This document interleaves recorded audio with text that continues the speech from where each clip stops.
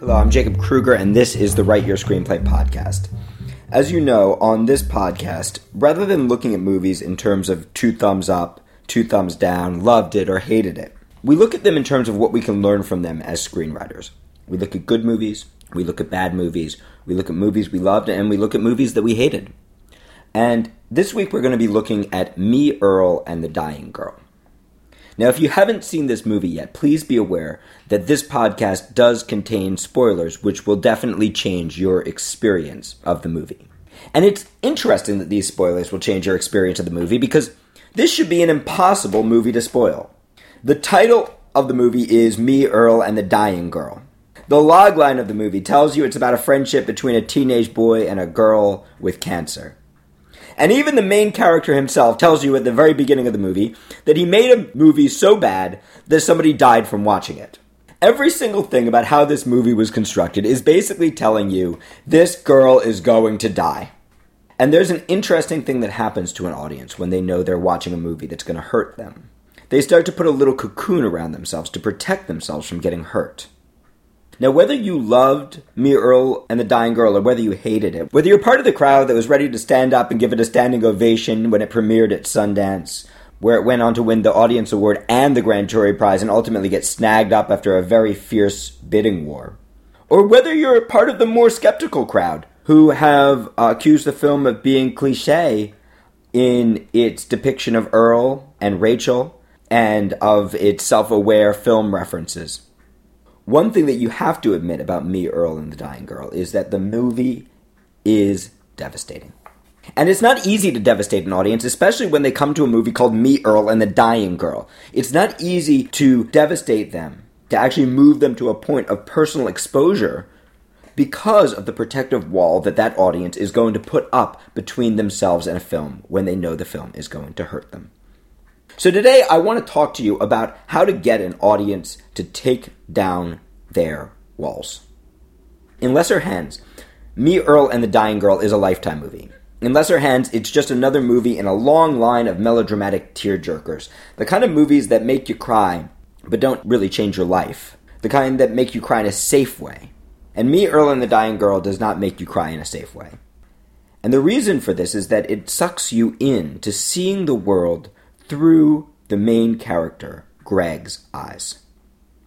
Now, the film has taken a lot of criticism for this, as I've mentioned. It's been argued that Rachel, the girl who's dying of cancer, exists for no other reason than to force Greg to change. It's been argued that Earl is portrayed in a stereotypical fashion, being a wise black character from the wrong side of the tracks in a dangerous part of town. And it's even been argued that the main character, Greg, is such a total narcissist that he's unaware of anybody besides himself in the world. And yet, at the same time, what is actually wonderful about this movie, and for me, successful about this movie, is the way that it pulls you in to Greg's perspective in exactly this way. The way it forces you to see the movie through the eyes of a teenage boy. And the most obvious way that Me, Earl, and the Dying Girl does this is by lying to you. This movie lies to you. Specifically, this movie tells you that the girl doesn't die.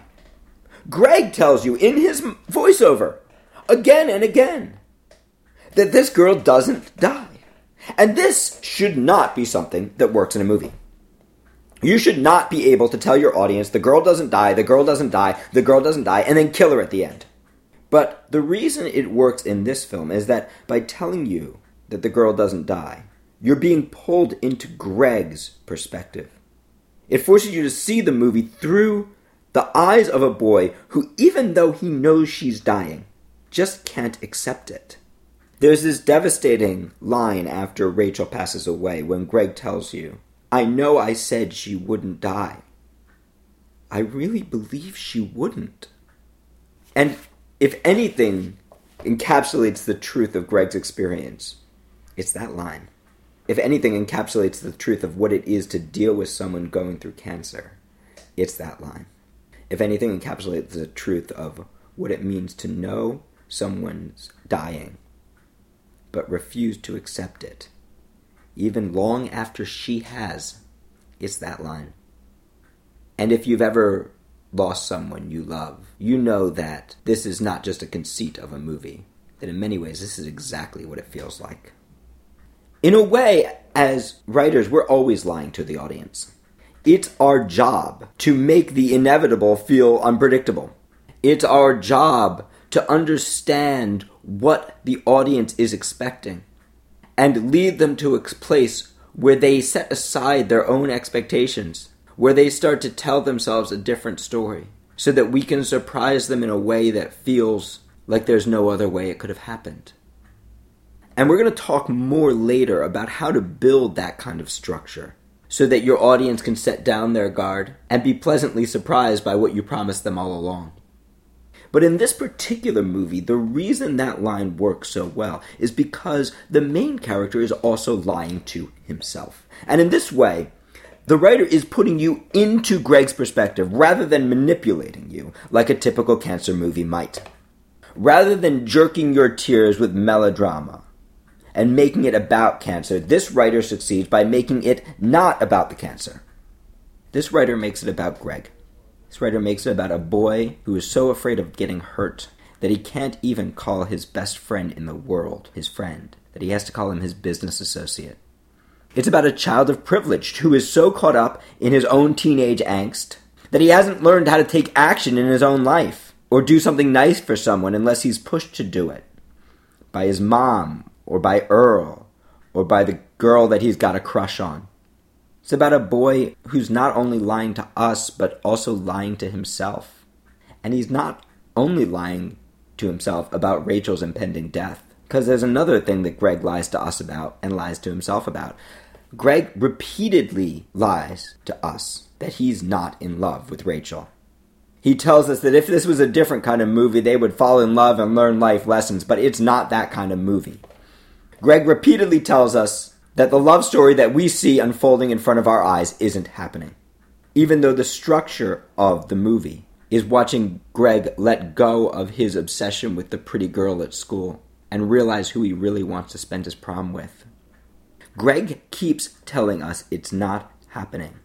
He keeps telling us that he's not falling in love with her, just like he keeps telling himself that he's not in love with her. He keeps telling himself she's not dying, just like he keeps telling himself she's not dying. And what this illustrates is a concept called primary structure.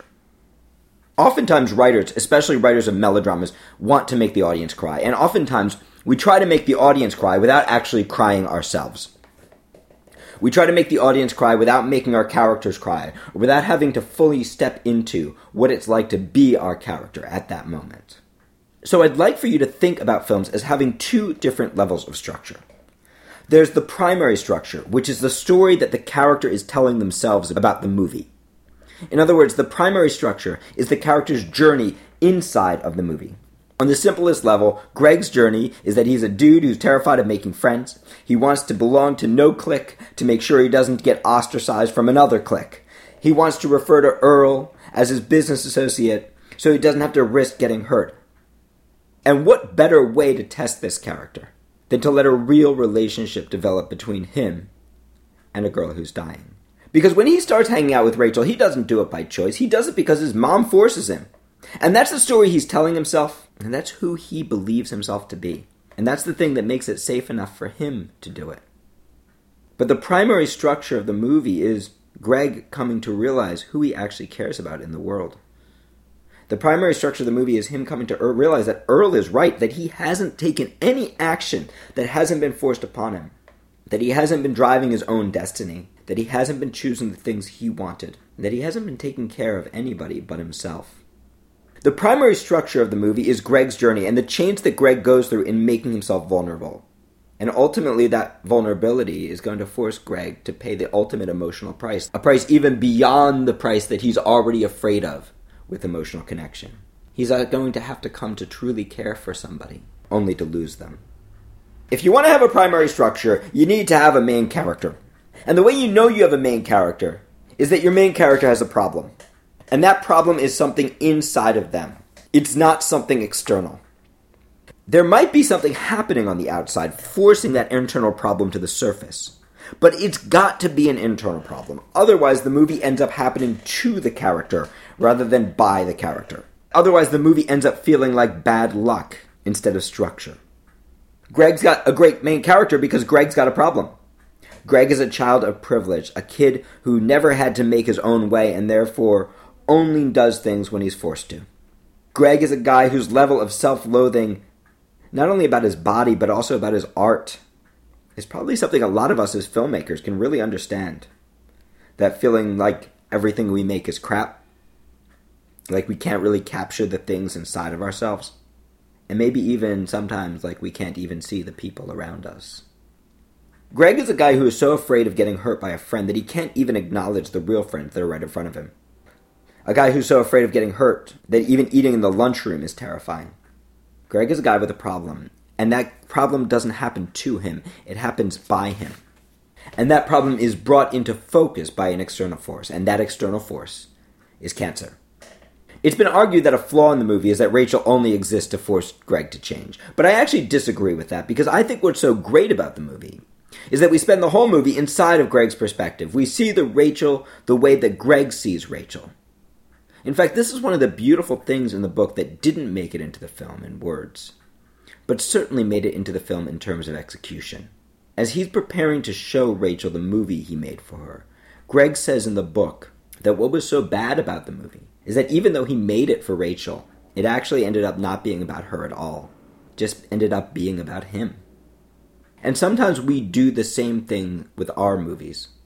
Instead of making our movies about our characters, instead of stepping into our characters' stories, we end up making our movies about ourselves, trying to force them into what we want them to be, not realizing that inevitably we're going to find out what they really are. So in Me, Earl, and the Dying Girl, we have got a character with a problem, and that problem is it's all about him. And him doesn't like him. And revealing him is terrifying to him. And this character goes on a journey where he lies to himself enough to end up opening himself up to someone who is going to die. This guy goes on a journey from being the dude getting trampled by a moose every time the hot girl in high school looks at him, to becoming a guy who turns down the prom date with her in order to spend time with his friend. This is a kid who goes on a journey. The primary structure of the movie is his journey with the hot relationships of his life. The changes he goes through in relation to Earl and Rachel and Mom and Dad, his art, and ultimately with himself. This is the primary structure of the main character's journey, and it doesn't have a darn thing to do with the audience. When you're building your primary structure, basically what you want to say to yourself is, screw the audience. Screw setting anything up, screw establishing, screw manipulating, screw making sure that it's clear to everybody that's watching, and instead allow yourself to step into the character and experience the world through their eyes.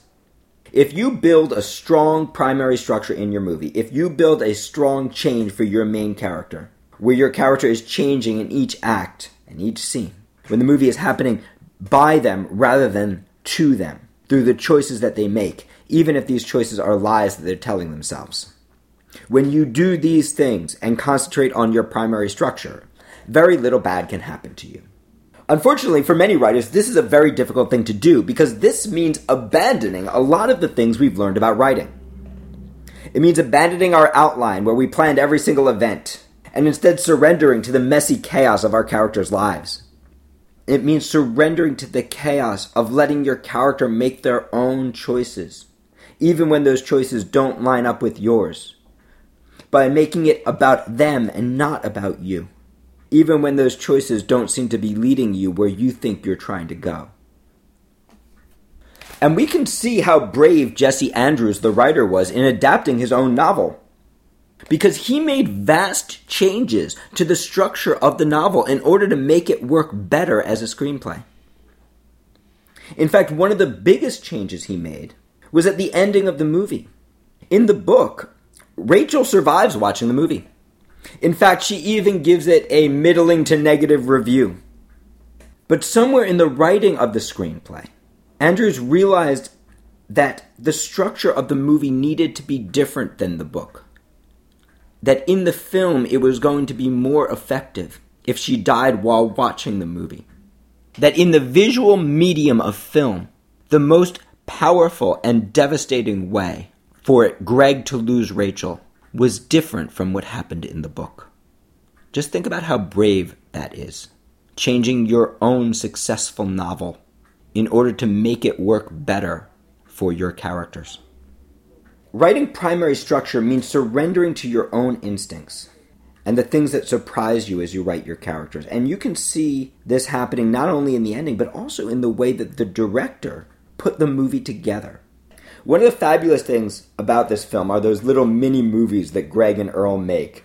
And during the filming of this movie, which was shot in only 25 days, very, very quickly, they set up a second unit to make all these little movies.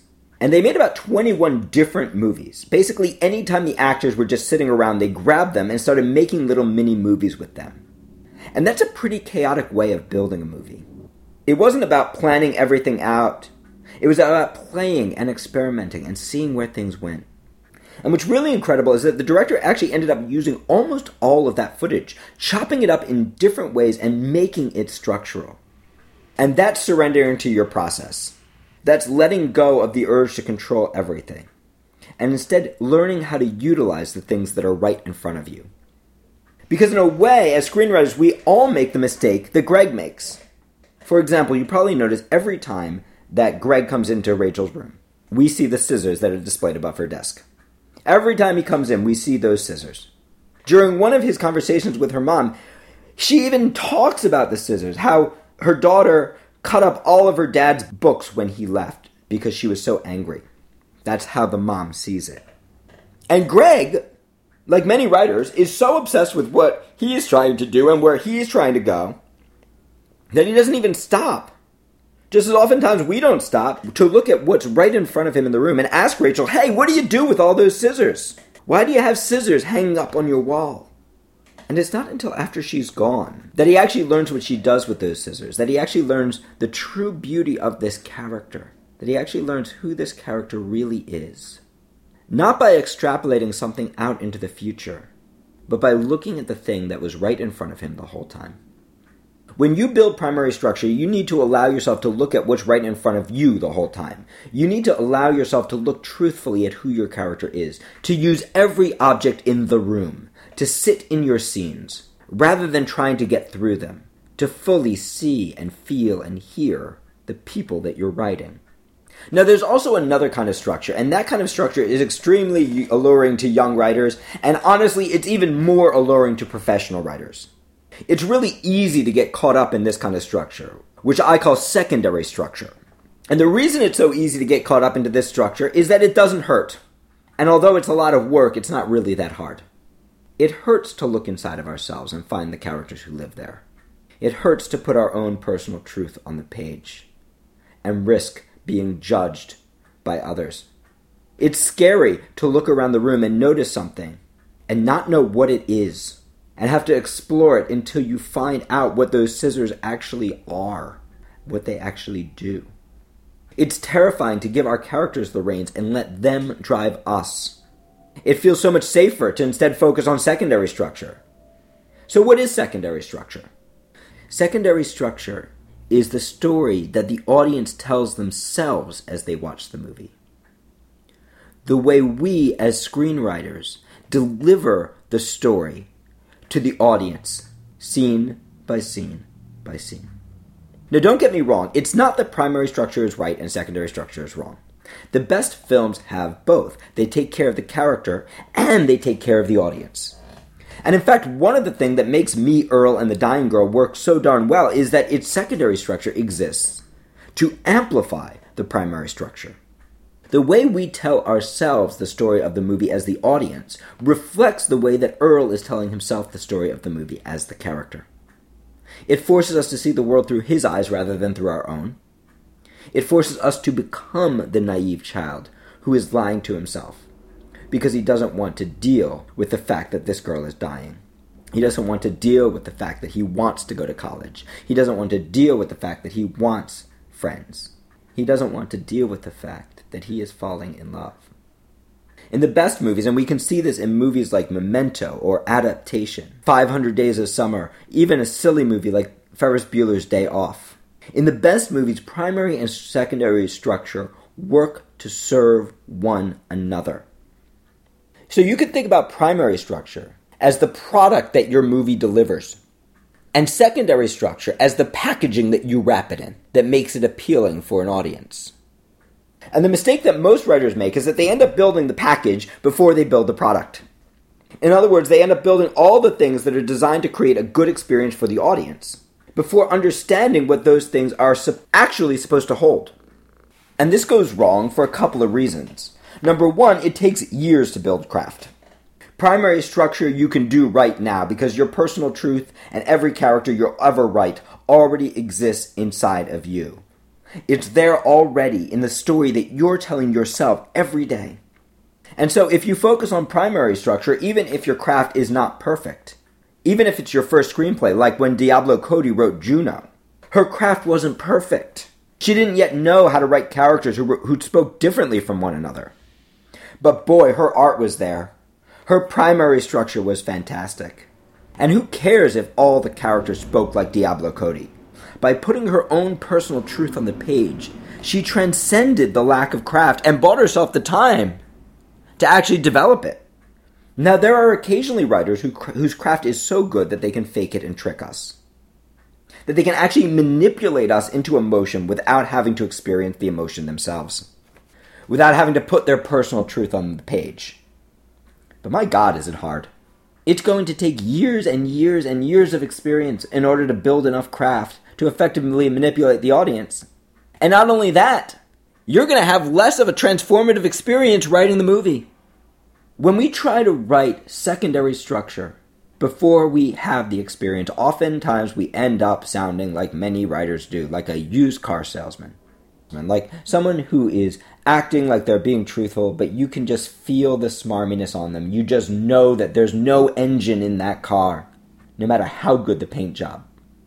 In writing, this is often the habit we have of setting things up, establishing this, clarifying this, laying in the trick ending, pulling all the strings like we're some kind of puppet master, when we haven't yet learned how to master the puppet, when we don't even know who the puppet is or what the story is about.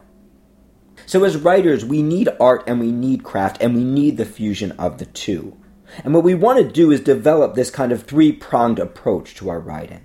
We do this here at the studio with our meditative writing class on the art side and our craft class on the craft side, and my Write Your Screenplay workshop fusing the two together.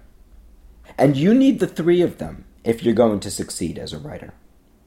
But if you're not sure what door to go through the primary structure door first. Take a character who has a problem and learn how to take them on a journey that's built by their choices. Learn how to build a structure around your instincts and your character's instincts, rather than around your plans. And then start applying the craft you need in order to deliver that to the audience in the most effective possible way. Ideally, not to manipulate your audience, but to put your audience in the shoes of your main character, so that your audience can let their guard down and experience the movie as if it were real, just like your character is experiencing it. I hope you enjoyed this podcast. If you would like to study with me in New York City, online, or on one of our international screenwriting retreats, please visit my website, writeyourscreenplay.com.